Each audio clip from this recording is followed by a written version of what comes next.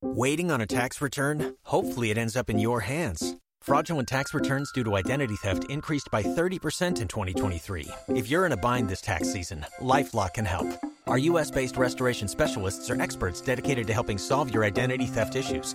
And all LifeLock plans are backed by the $1 Million Protection Package. So we'll reimburse you up to the limits of your plan if you lose money due to identity theft. Help protect your information this tax season with LifeLock. Save up to 25% your first year at LifeLock.com/aware.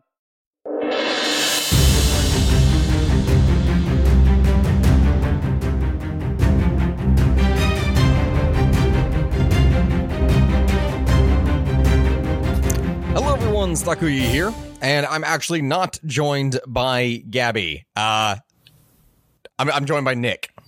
Hi, Nick. What's up? How's it going? Okay, I say Nick, but you all, for those of you who have followed or listened for anything here on TikTok, you might know him by a different name. Nick, do you want to go ahead and introduce yourself? Everybody calls me the Fat Electrician. Which is, I have to ask, because I never asked you in the first place this. I probably should have. I actually probably should have done this, but are you actually an electrician, or were you an electrician before you did all this, or do you still do it?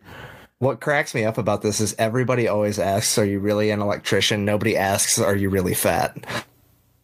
But yeah, no, I'm actually an electrician.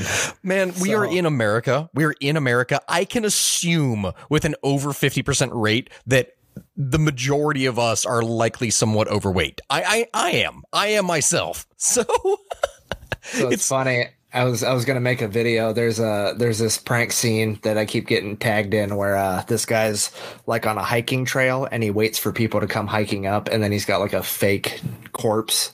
It's all bloody, and he's got an axe, and like right when they're walking up like 20 feet away, he like walks across the trail with this body and then like lets it go and starts chasing the people. And I was like, absolutely not in America, because he did it 5 times in a row and nobody shot at him. Oh, but my you know, God. that's why the Americans are fat. We don't have to run. Everybody's got a also gun. depends on where they are. Are they in California? Because if so, look, I fully appreciate that. Like, Texas will shoot you, but if you think there aren't some people that will like run at you without a gun from California, you're wrong. No, you go to the outskirts of it. Like, here's the thing: when you look at demographics, like where people are concentrated here, then all along the coast, like in the major cities, of course, you're going to have a greater presence of people who won't, but the outer parts, like we're talking beyond, like into the mountains, going beyond just the coast of California, it's very rural. It's very rural, and there are people who are very defensive and fierce of their like own individual little areas.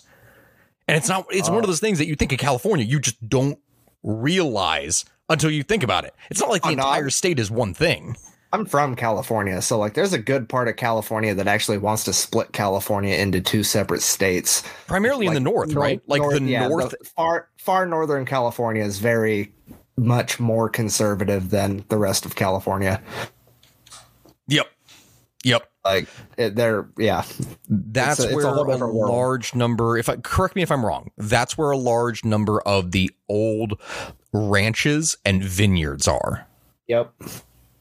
Absolutely. Yeah. Like most of them. That makes a lot of sense. But okay, today, for those of you who are listening, thank you for joining in for us here. We're actually not here to talk about California and its topography, though. Wait, now that I actually think about it, that would be an interesting one for here. We get into have you listened to any of the stuff on this podcast before? Okay, so just to sum it up, this is random. This is very random. Yeah. For anyone, I don't know if this is your all's first episode for anything that you're in on here, but generally speaking, we talk about anything and everything from potatoes, which was the first episode, to we just finished like an 8-part series on the Crusades. Dope. So there's a lot of stuff in here, but the reason that I wanted to bring you on here is that one of the requests that I've often gotten on Patreon and other things is to talk about like ships, like Navy things. Now, I know a decent amount when it comes to, say, military history, but I'm not nearly as in-depth when it comes to a lot of some of the finer details when it comes to battleships, other things like that. Like, I know the history, I know the stories, I know the really fun and dumb ones, and I know some of the badass ones, but I know there's a lot of nitty gritty in there that I'm not going to be the proper source for. And I wanted to bring someone on who is great at this stuff. So hence why I reached out to you. Oh shit, that's me? I thought you were going to bring on a third guy. No, that's I'm just an asshole that makes synonyms for death. I know that. The synonyms for death are fun, and they talk about the floaty boats that go boom. That's fair. That's fair. All right, we can do this. I mean, for Christ's sake, your entire logo is a rubber ducky. I mean, what do you want from me? It's a quack bang grenade, first of all. Thank you. So how big of a quack bang grenade do you think would fit inside one of the 16-inch guns of the Wisconsin? I mean, they're like the size of the car. I think the Wisconsin's an Iowa class. That's 16-inch diameter shells, I believe. Yeah, 16. The Yamato's 18. I think it's 6. Oh wait, no. It wasn't. I thought it was 16.1. Was it just a flat 16? I think it's a flat 16. I think the Yamato's 18.1. Yes, the Yamato is that. It also is like twice the size as well. Like what, 75 or 76,000 tons, I believe.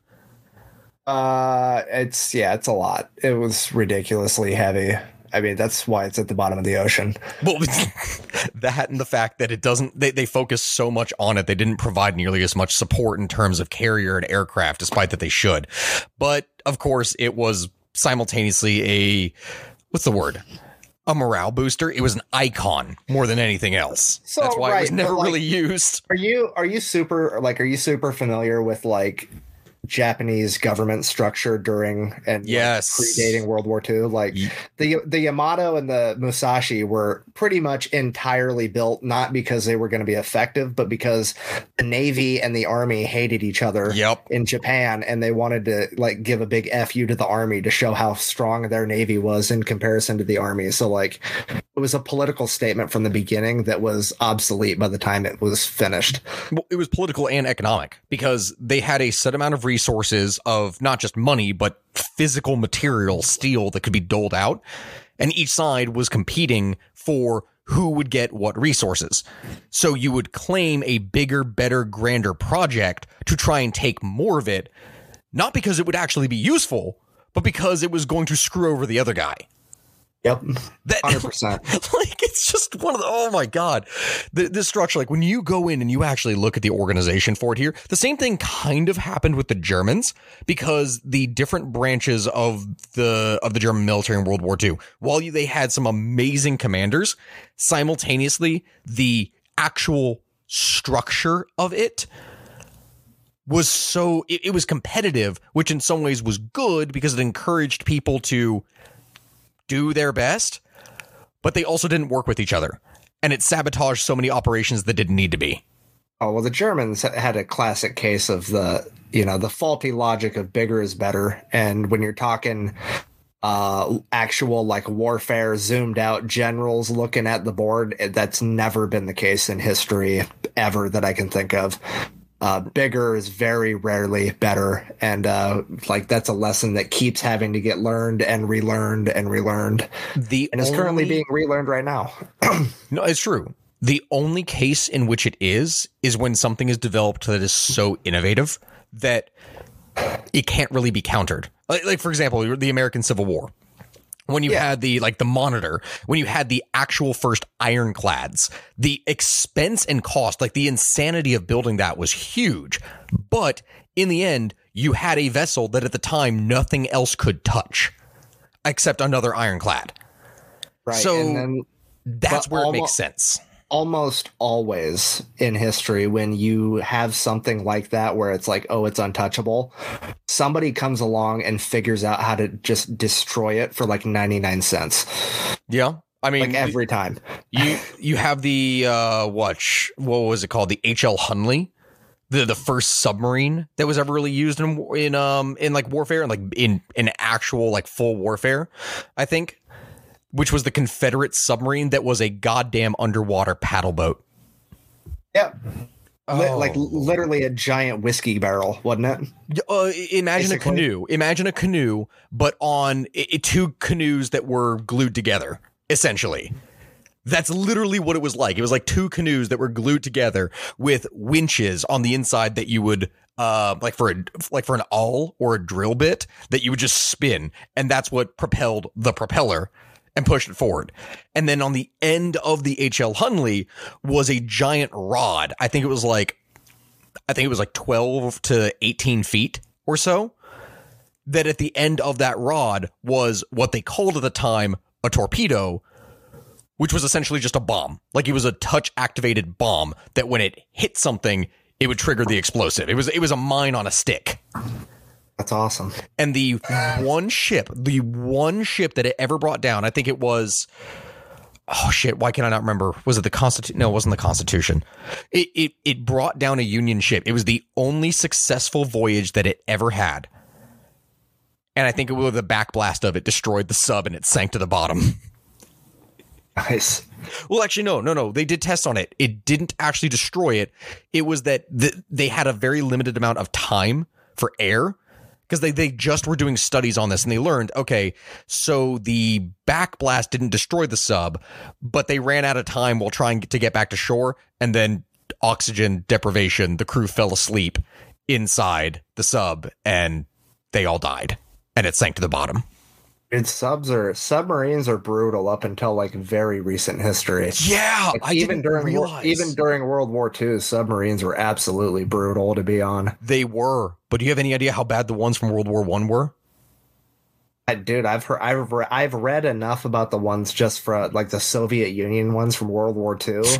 Like all diesel powered, like they had like a 50% kill rate for just people inhaling diesel fumes till they died. It was absolutely brutal to read. And the hybrid, what was it, gasoline electric engines that the Germans used, the moment that anything could touch them, like water, any water got on it whatsoever, you're talking about chlorine gas filling a tight space in the ship. It was not pleasant. And it blew my mind how they didn't actually have a very long, dive time. They got better in World War II, but in World War I, they could only be underwater for like an hour, maybe 2 hours tops, I think it was.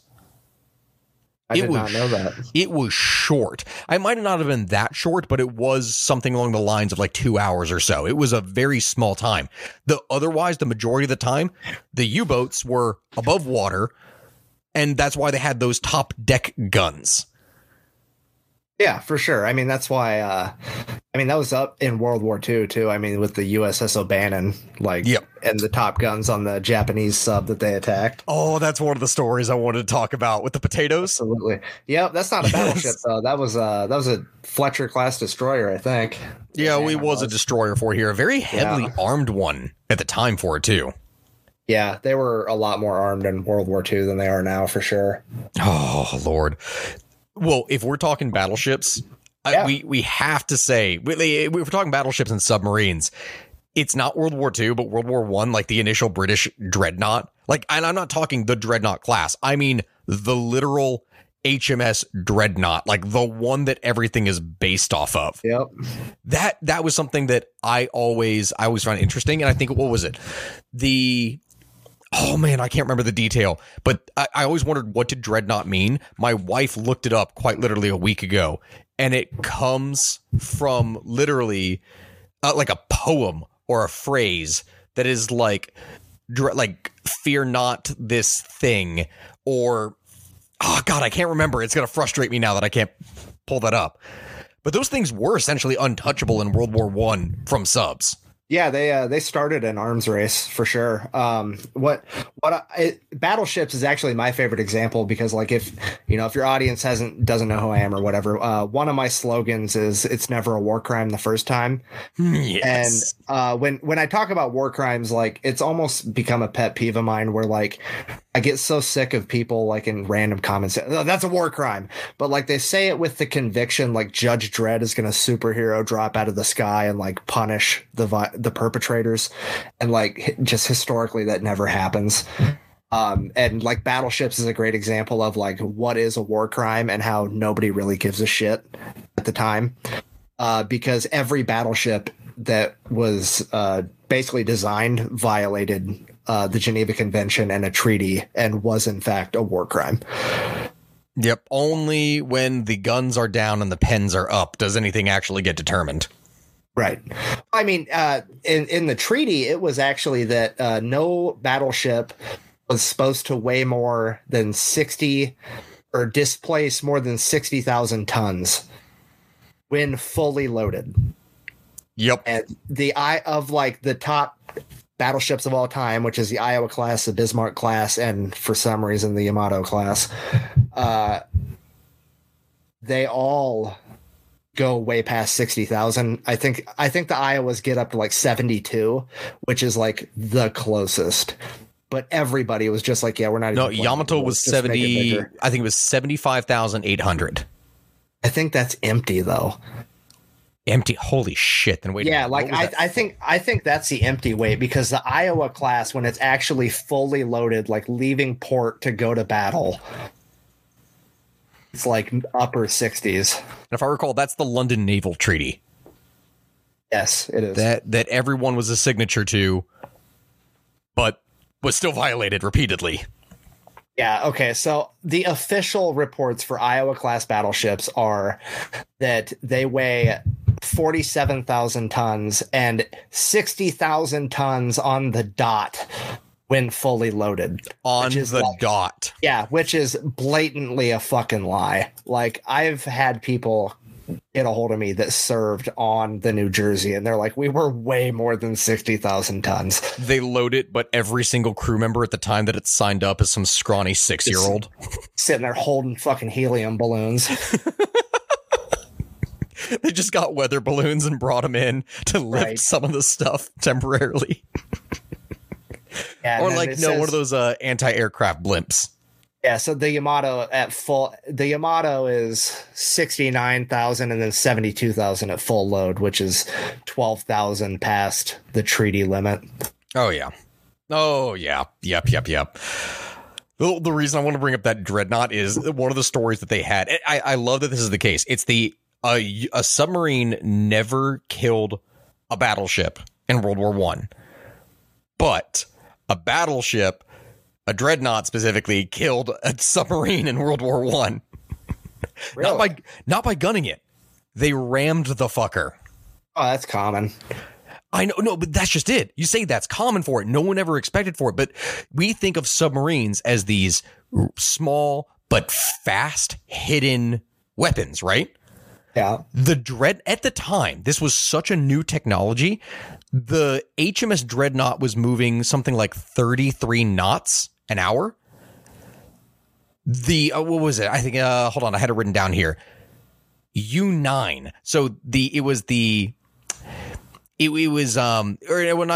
U-29. So U-29 was the 29th submarine that was ever built, and it had a max speed of 26 knots.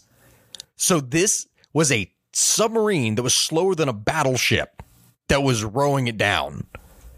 I mean, it's insane. We're talking it was 212 feet long and a displacement of 675 tons, but the Dreadnought was 20,000 tons at 527 feet. It literally weighed, what would that be? 10? Yeah. It weighed many times like more. 18x. Yes. Something like that. And it was equipped with a Rambo. Wait, Rambow? Yeah, Rambow, not Rambo. Rambo would be equipped with something else, though I can only imagine Sylvester Stallone on the just like on the bow of a deck, just like laying down with an anti-aircraft gun or something. I mean, the USS Barb flipped that script, right? Like, the USS Barb is a submarine that was ramming Japanese merchant vessels. Oh, Lord. Like, on multiple occasions, like, they surfaced and drove through merchant vessels. Damn, that is hilarious. Dude, USS Barb's probably got the craziest history of any ship. Are you sure? Any the William sub, for sure. Well, maybe any sub. The Willie D is still to this day, I think, the craziest. No, if you did the full history of the USS Barb, the amount of badass that the Barb did outweighs the amount of sheer ridiculous stupidity that the Willie D. Porter had. Okay. Well, I would have to look at that here because well, give an example. Do you have just one off the top of your head?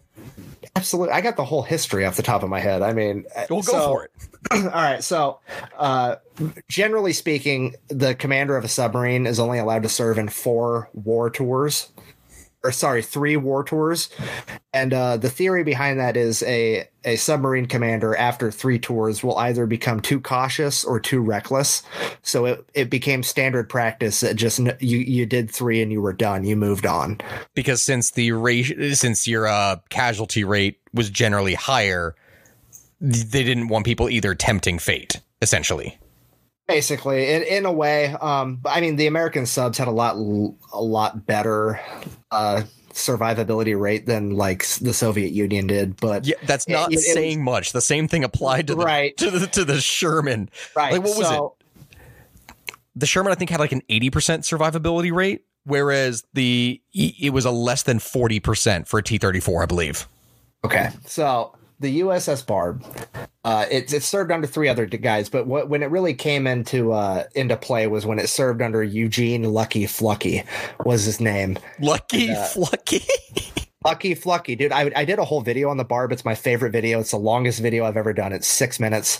Like, the shirt is for sale in my merch store right now. It's got the Barbus. That's what the USS Barb's named after. It's holding a stick of dynamite and it says "Fluck around and find out." So Eugene Lucky Flucky, in his first 2 war tours, like, is setting records. Dude is sinking ships left and right. Okay, and you can, I wish we were on video, you can pull up the USS Barb's war flag, and every patch on that flag represents a different objective that the USS Barb took down. There's no room on the fucking flag. Oh, they had to start. They had to start taking patches off and then re-putting the patches back on with like a number on it, like 7. Like, there's a bunch of them that say 7, and it's like 7 merchant vessels that patch represents. Like, they sunk a shit ton of stuff. And then on his 3rd war tour, Flucky is like, well, it's my last shot at this. We're gonna get it done right. And he literally. Oh dear God! Yeah, I'm looking at it right now. I'm looking at the Barb. Yeah. So he revolutionized submarine warfare on his 3rd and supposedly final war tour, because up until then it was literally like submarines would just wait till somebody sailed over and then they'd hit them with a torpedo and run. Barb was like, fuck that, we're gonna go out and we're gonna attack. They actually snuck into a Japanese harbor at night through a minefield. Wait, is this the crew that got out of the sub and sabotaged stuff on land? Yeah. Oh, yes. Same crew. Okay. So, I am familiar with that. So the 3rd one, they go in, they sink a bunch of ships inside of an enemy harbor. It's like the first like directly offensive attack with a submarine ever. The president becomes a personal fanboy at that point, and they put Flucky in like all these newspaper articles. He gets the Medal of Honor. His crew was so nuts that they were known for disassembling torpedoes in their vessel and then reassembling them with much more sensitive fuses, because torpedoes during World War II were like a 50-50 shot, even if you hit. Yeah, it's why you fired a barrage and you never fired one torpedo. Exactly. Well, they were disassembling the torpedoes underwater and like giving them hair triggers to get better shots at taking down objectives. So then he gets a Medal of Honor and they're like, whatever. And he's like supposed to retire and not be a sub commander anymore. Well, he personally requests that he gets a 4th war tour. So they're like, oh, well, we just gave him the Medal of Honor. Why not? He probably won't be too reckless or, too conservative about it. And they're like, yeah, go ahead. And he's like, by the way, I want rocket launchers on my submarine. And they did it.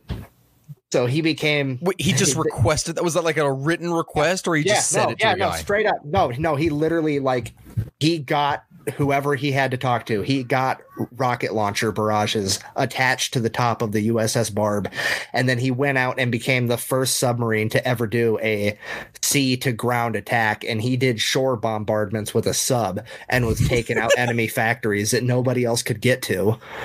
with this fucking submarine, because he'd go underneath all the security, then surface, launch a bunch of rockets, and then go back and take off. Like straight just Captain Nemo out of a book type stuff. That is amazing. And then of course the story with the train. Yes, I'm familiar with the train story, the great sabotage. Yep, that's that was actually like the very start of like Navy SEAL tactics. Well, for those because obviously we have an audience that's listening right now, do you want to go ahead and just tell the story for it? Every day we rise, challenging ourselves to work for what we believe in. At U.S. Border Patrol, protecting our borders is more than a job. It's a calling. Agents answer the call, working together to keep our country and communities safe. If you're ready for a new mission, join U.S. Border Patrol and go beyond.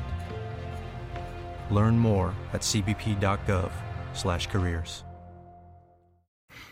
Sure. So there was a train that basically skirted the coastline on a Japanese island, and what was going on at the time was Flucky was basically just sitting right outside this Japanese harbor, and whenever merchant ships would come out, he would sink them. But he got tired of waiting.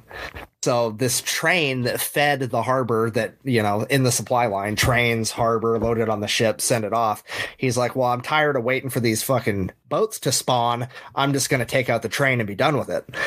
But he couldn't get close enough to the coastline without like being within range of actual artillery.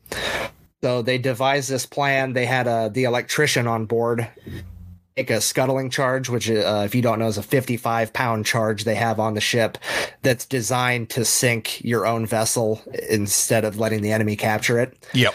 Well, he basically, the electrician rigged up a pressure switch, and then I believe it was 6 of them.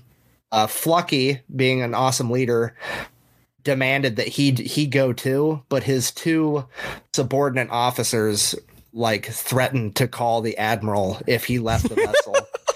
So Flucky went and found, like I said, I think it was 6 of them, but all 6 of them were like Eagle Scouts, and he deliberately picked people that were Eagle Scouts because they were most likely to be able to survive if shit hit the fan. And also he tried to pick one man from every like group on the sub. Like there was a cook, there was a guy from like each type of station, because it was the A team, but it was the Flucky team. Right, but he wanted it to be equal representation across all the different jobs. So they went out at night. They set this pressure switch underneath the train tracks, and they got back on the little raft they went out on, and they were going back to the sub when the train went by, and it hit that pressure switch, and apparently it blew the train engine 200 feet into the air and just completely destroyed everything. And then the crew hopped back in the ship and they took off. And but the most impressive part is Flucky, 4 war tours, Medal of Honor. He sunk the most tonnage of any submarine during World War II. He set records for the most tonnage of enemy vessels sunk in a day, record for the most number of vessels. Every record there is, this guy set it. And in 4 war tours, he never had a single fatality or serious injury on the USS Barb. Damn. Well, I mean, to be fair, if you're going to have a fatality in a sub, it's going to be more than one person typically. Right. Like, it's kind of a group effort in that regard. Right. Yeah, for sure. But having nothing in 4 war tours when you're letting guys leave the boat and this is true. With them going out onto the Japanese island, also those 6 sailors are actually the only United States service members to officially invade Japan. Oh, they were the only 6 Americans to set foot in a combatant role on a Japanese main island during World War II. The only ones to do it. The legit Vanguard force. I mean, it's 6 dudes and one of them's a cook. And right. But I mean, that was the rough draft for what SEALs do nowadays. That's the first time anybody had ever done it. Damn. God, it's such a good story, and it's so innovative and new. Like, yeah. I had to wonder this because I was looking more into different things for battleships. Do you know what the oldest? I'm not going to use the term battleship, but you know what the oldest warship is that's in service right now? For America? No, just in general. Oh, no, I know America, it's a USS Constitution, but True. Yes, it is. For the British, which is actually the oldest, it's the HMS Victory. oh god. Yeah. Back when they were killing each other for spices. It was launched in 1765 and it's still being used. Now, admittedly, nowadays it's like it's a museum. It's essentially a museum, but it actually is sailing. Like, it's an actual sailing ship. It's not converted into a museum like the USS Wisconsin is. Right. It's a fully functional ship that initially was made into a dry dock as a museum in 1922, but it's technically still in service and sails around. So that it is the oldest ship still be commissioned at like 240 years old. It's insane. Which, I mean, it had 104 guns. Can I, you know what? I'm gonna rant for a minute. Go for it. My biggest pet peeve on the planet lately, for some reason, I did a video on the USS New Jersey and how it sunk an island. And in my video, I said the USS New Jersey was the longest serving United States battleship. And I had 500 people chime in and be like, you need to do your research better because New Jersey's not the longest serving battleship. The USS Constitution is. No. Oh, it isn't. It's a warship. I'll give you that. It's a Navy ship. I'll give you that. It's not a battleship. Well, it's a ship that goes. It's a ship that goes into battle. I go, no, you're fucking dumb. That's not what that means. Okay, I know. The USS Constitution is a frigate. It's literally a fucking sailboat. No, it's not the same thing. It's not only that for a battleship. Like, the term that we use, battleship, is based on it. They are dreadnoughts. Dreadnoughts became battleships for once they were more modernized into war. Even going into World War I, they were dreadnought class. The only thing that made things battleships was the creation of superweapons, or what they imagined would be superweapons, specifically for World War II.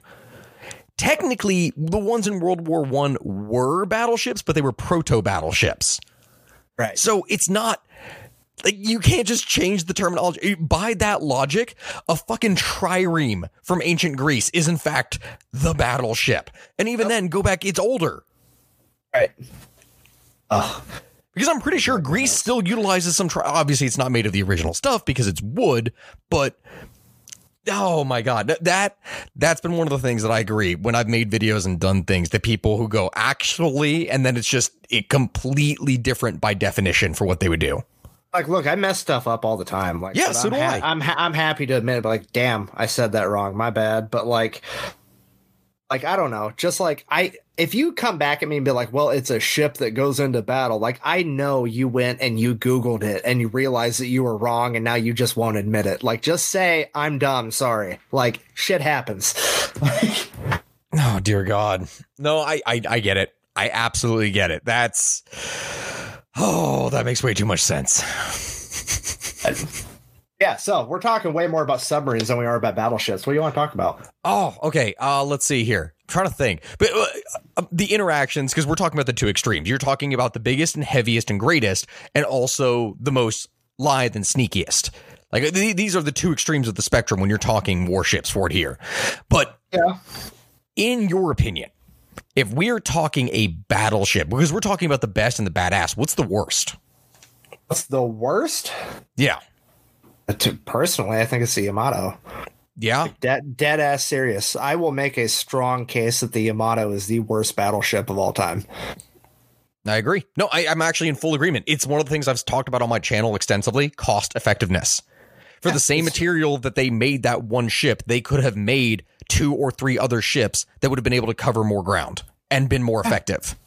Well, it's not only that, is when you're absolutely right about being able to have more ships, but also you think about investing, any type of conventional knowledge, regardless of what category it's in. It's never good to put all your eggs in one basket. Not use it. Yeah, exactly. And that's exactly what they did, because it was then too valuable, because if they did lose it, they would have nothing. So they forced themselves into this category of well, I can't use it because if I lose it, I won't have anything, but I basically have nothing now because I'm too scared to use it. And that's exactly what happened. Yep. I think, what was it? In the end, the ship was, when it was crippled, it was parked at a bay to essentially be used as a beached / floating gun battery. Like that was its purpose. Oh. And then it just got bombed. That's how it was finished off. It got sunk by the Enterprise. It's just, I'm in full agreement. And that's one of the things, I'm a huge fan of like anime and other things like that. I'll admit, for those of you who don't know me here for anything, I love anime. It's one of the great art forms right here that you can make so many stuff with. One of the things that really bothers me in History Forward here is the obsession. I get it, of course, it's a Japanese medium, but the obsession that it has with katanas and other samurai blades that in general were mediocre generally at best. And on top of that, ships, do you have any idea how many, like, oh, this is a great ship, we've just made this new thing for this new war show or movie, what are we going to call it? Well, this character that is reincarnated from the other world has decided to call it the Yamato. So can I clarify on the katana thing? Yes. Katanas are actually phenomenal, but I think the point you're trying to make is the steel that's native to Japan is not high quality. It's not great steel. Let me clarify my statement. Yeah. So actually the Japanese craftsmanship is what made katanas so impressive. So if you don't know anything about knives or swords, when you look at a katana, there's that line down the middle, which is called a harmon, and then there's the two different shades of metal. So the spine of the blade is actually softer and the edge of the blade is harder, and that actually allows the metal to flex. And that level of craftsmanship, being able to do that, helped compensate for the fact that the steel was such low quality because of that's just all that was native to Japan. Correct. So it is making a workable, good blade out of the most shit materials you possibly could. Pretty much. And that's when I say the thing for katana, it's not that they are terrible blades. It's that the worship that they receive. It's like if you have a katana that is made with, say, modern steel and modern techniques, which it doesn't need the stuff that would go into it that would have made, say, 400 years ago. But now you have something that is pretty good, but still based off the type of combat. It's suited for very different things. Like, for example, you have a long sword or say, one of the Indian punch blades or something like that. You can go up against decently heavy armor with that with no problems. It's still one of those blades that is not going to be useful against most types of armor or defense around the world, or other blades for that matter. And simultaneously, it's given a lot of worship because people treat it as though it was a main weapon when it never was. Katanas did not really begin to become more romanticized until going into the Edo period. So after many swords were seized and the samurai no longer were fighting wars, once they were all bureaucrats and drinking tea all day and living off government pensions, which that's a whole other thing that I could go on in extensive detail leading to the Meiji Restoration. But that is where you saw a lot of romanticized poetry focusing on the samurai and the blade, because that was their legacy. That was their piece that stayed with them for the entire time. Yeah, and I mean, the other thing is, because there was 3 different lengths of samurai blade, and well, there was more, but the main one was the Tanto, Wakizashi, and Katana. Right, because which is the short one where it's only like 18 inches long, the blade? You're thinking of the Wakizashi. The Wakizashi is the short sword. Right, and it was much more used, I thought. Correct. Close quarters combat. And it was like way more used than a conventional length katana. Well, that's just it. Before the katana, the most common blade that you actually saw, and this was what you saw in the Mongol invasion of Japan, which, when the Mongols invaded Japan using their battleships, but were sunk by a... I'm sorry, I have to use the term just because I know I'm talking to you here. But, and of course, gets sunk by the kamikaze, by the typhoon that they faced. But the blade that the samurai used at that time was something called a tanto. Not tanto, why am I forgetting the name for it here? The tanto is the short blade. A tachi, that's what it is. A tachi is, you know how the katana has that slight curve to it? Well, the tachi has a slightly less curve. Like, it still has a curve, but it's more straight than the katana is, and it's longer and heavier because it was a weapon that was designed more to be used from horseback. Because at that time, the samurai were mounted archers. The samurai fought like the Mongols did. That's the thing. That's what so many people don't realize. The samurai, for the longest time, they were bowmen. That's what they were.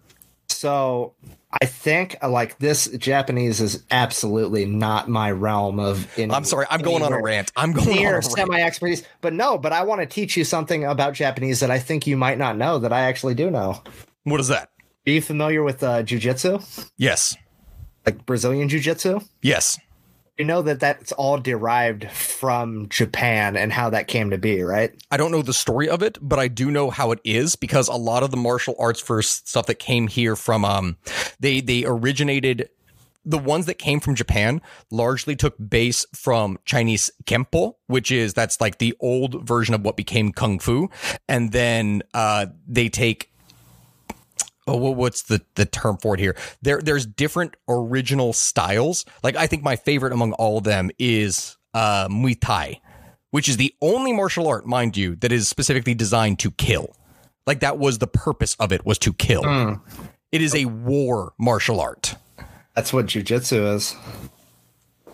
I'm talking about like for the ancient ones, but yes. So Brazilian jiu-jitsu came from Japan to Brazil, and then a guy named Helio Gracie modified it for smaller people, changed the style. That's where Brazilian jiu-jitsu came from.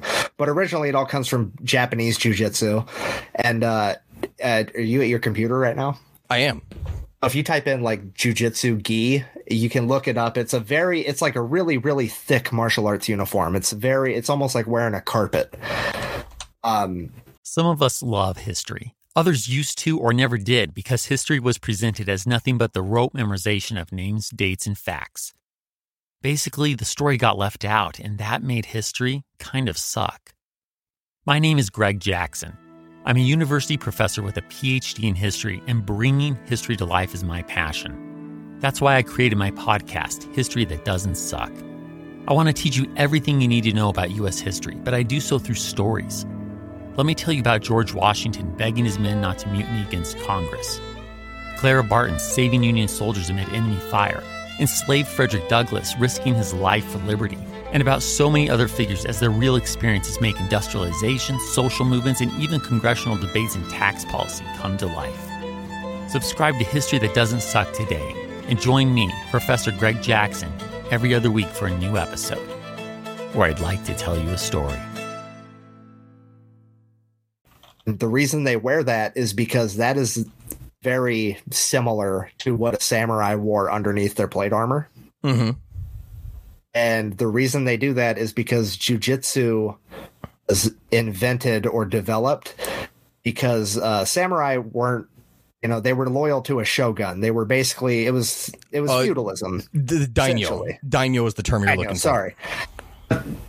So they were basically mercenaries that were like sworn loyalty to a given guy. So within the samurais, there was kind of a understanding of like, oh, you're sworn to this guy, I'm sworn to that guy, but we're both like, it's kind of like being an electrician today. Like, I'm going to get along. Kind of like being an electrician today. I'm going to get along with other electricians if they don't work for my company. You know what I mean? Like, I'm still going to go out lunch with you. I've never heard it phrased that way, but okay. Like, that's what it is though. Like, it's fucking, hey, we're all the same. We all do the same occupation. We just got a different boss right now. Doesn't mean we can't be friends. And because of that, like, these guys would be like, oh, well, we're doing war during the day, and during the night, we're going to go into the middle of the battlefield with, no armor, and we're going to have dinner together because that's just what we do. Mm-hmm. And that's what they would do, allegedly. And you weren't allowed to draw your sword at dinner after the sun goes down. And if you did, like, everybody was jumping your ass. Like, then you're done. So jiu-jitsu developed because if there was a disagreement, you could wrestle to solve it.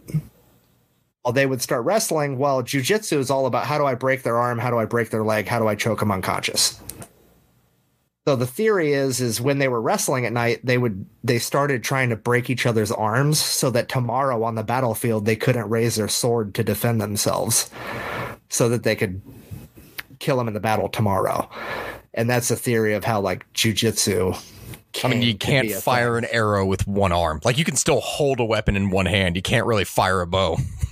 Right. Well, that in Japanese katana's two hands anyways. Mm-hmm. Their whole fighting styles.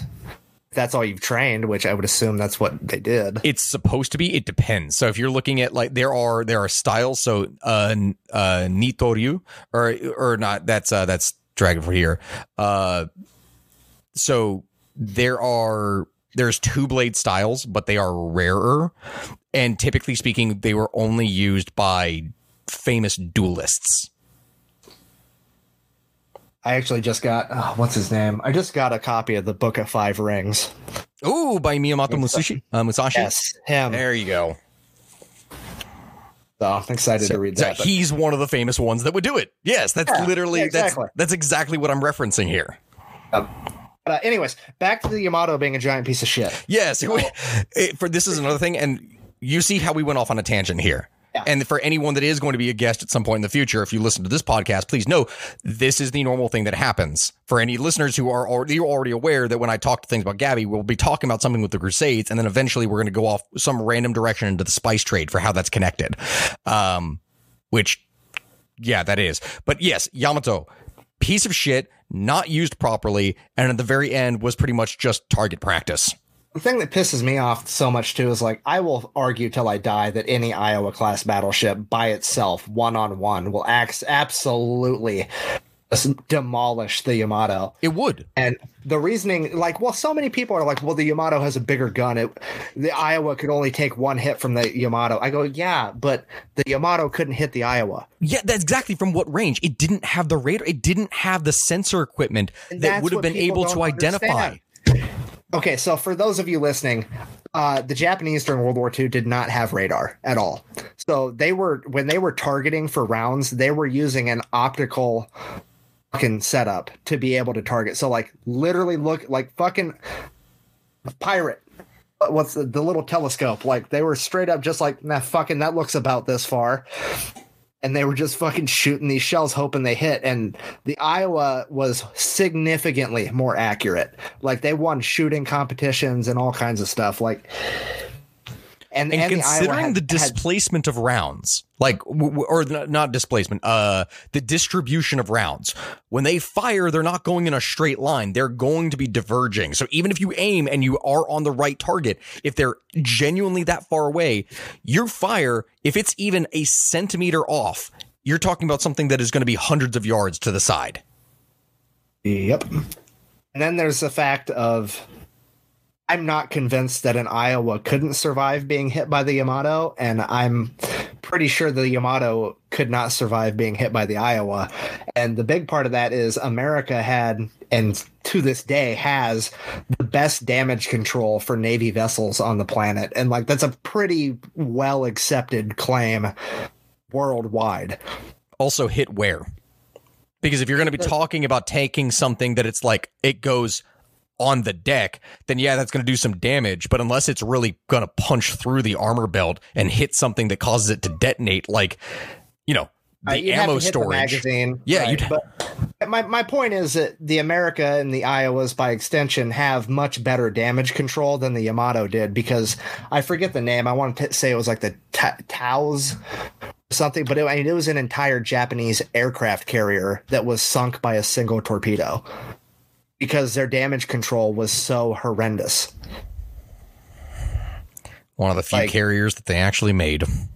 You should not be able to sink an entire aircraft carrier with one torpedo. Mm-mm.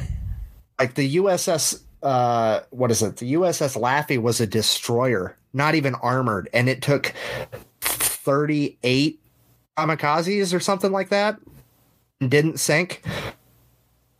Just because of how the United States methods for damage control. That is ridiculous, though. Hell, I was inside the USS Wisconsin. Like, I saw the stuff that it had there for the varying hatches and the way the hallways were situated. I saw everything for how the damage control would have been situated. And it's one of those interesting things. So if for anyone who has not been inside a battleship, when you are at the waterline, when you are there, everything below in the hallways, like where all the stuff is stored, each area is segmented where it has a certain amount of hallway.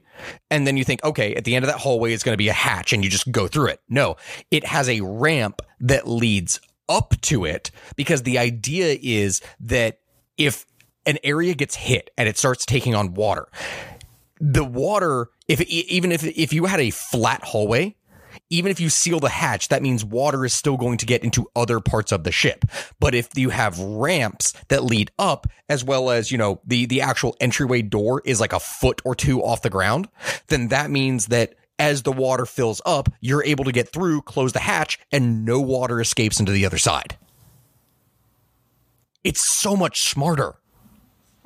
Absolutely. And and I don't know what the training was like back then, but I do know that like the modern day damage controlmen, it's like they're considered to have like the best course in the world. Like a lot of foreign militaries send their guys over here to train with the United States. They have this humongous setup, like being in an actual simulated sinking ship. It was designed by Disney, actually.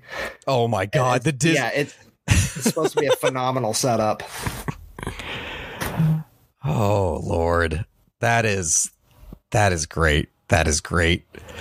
I'll tell you what, we've been going in here for 48 minutes now. Oh, wow. We've actually done this here for a while. See, this is what happens when you start chatting and it just goes. Yeah. It just goes. So tell you what, nowhere to be. It's up to you. Let's finish this off with one more thing. So we've talked about the best. We've talked about the worst. What would be the luckiest or weirdest one for a story for a battleship? Would it be the case of the Wisconsin when it took, with regards to temper? Would it, like, what would be the weirdest or most interesting story, I guess, involving one? I don't know about weirdest stories. So you have the Wisconsin during the Korean War. It was doing shore bombardments, and a North Korean artillery emplacement shot at it, it was like a 20 by 18 inch hole through the wooden deck. It turned all 9 of its guns on this artillery emplacement and did a full broadside, just deleted this entire hill. You have that. Then you have during, I want to say it was during Vietnam, the New Jersey sunken island. Was bad guys on it. They actually let the bad guys evacuate, and then they just fired on it until they beat it below the ocean level. Do you know more of the full story for it here that you want to tell? Because people have asked me repeatedly in videos to make a video on that story. I just haven't. Of the USS New Jersey? Yeah, and the sinking of the island.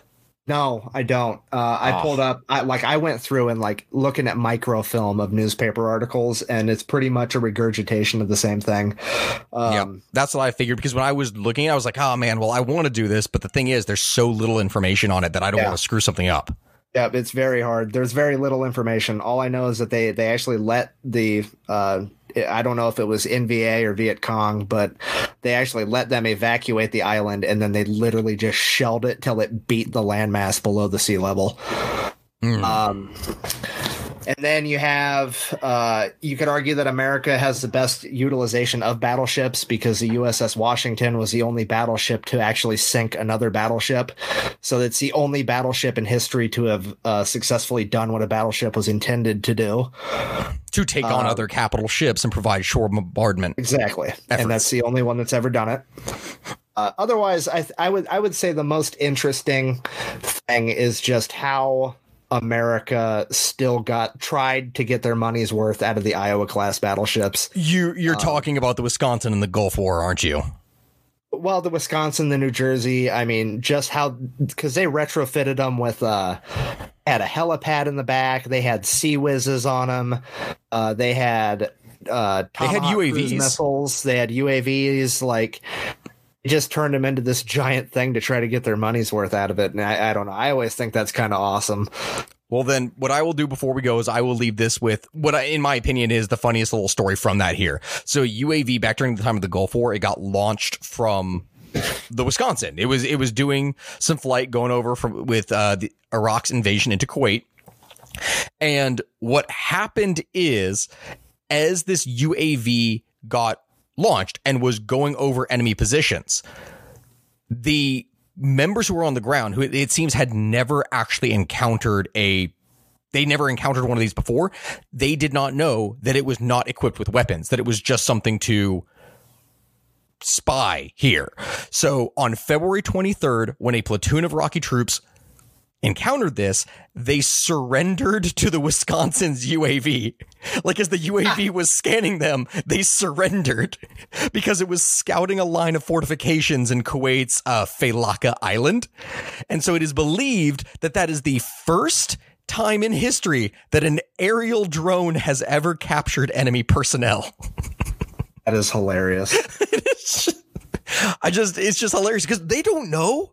They don't know this thing doesn't have guns. It's literally just a camera with wings. Right. Good. Oh, it's funny. I can't believe we made it all the way through a podcast without talking about the USS Texas.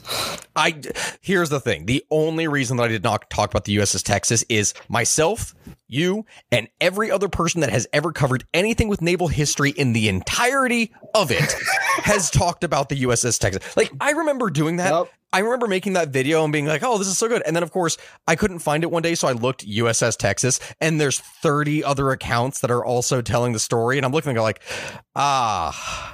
man, this just looks like someone trying to chase something. I don't like this. So for real. And so I didn't want to talk about it because every person and their mother has heard that story. It's still a great one, but I don't want to beat a dead horse because the dead horse is already half filled with water. I don't either, but the only reason I bring it up is because they're actually moving it. And they're they're moving it right now, or it just got moved. Like, it's been not available to go see for the last 3 months because they're moving it to a different location, and they're trying to renovate some stuff to preserve it because I guess it's pretty rough. So if you do like naval history, you can actually go to the USS Texas website, and first of all, they have some really cool merch. Like, they have a hockey jersey that says Dreadnoughts, and like, I'm gonna order it. And you can also donate like $100, and they'll send you a chunk of the USS Texas's armor that they cut into the shape of the Texas, the state, and they like stamp USS Texas in it. So if you did want to support it, so they got some pretty cool stuff you can buy. That is actually pretty nice. Yeah. Well, Nick, Fat Electrician, thank you so much for joining me here today, and thank you to everyone who has listened. If you would like to have a ad-free experience, then please do check out my Patreon, where this episode is going to be going up immediately, and I will see you all here this next Friday when the next episode releases.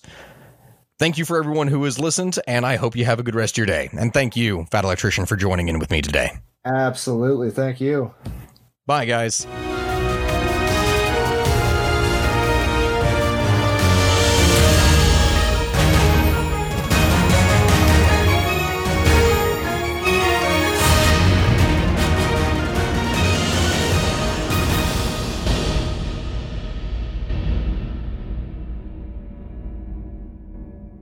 You've worked hard for what you have. Your money, your assets, your 401k, and home. Isn't it all worth protecting? Nearly 1 in 4 consumers have been a victim of identity theft.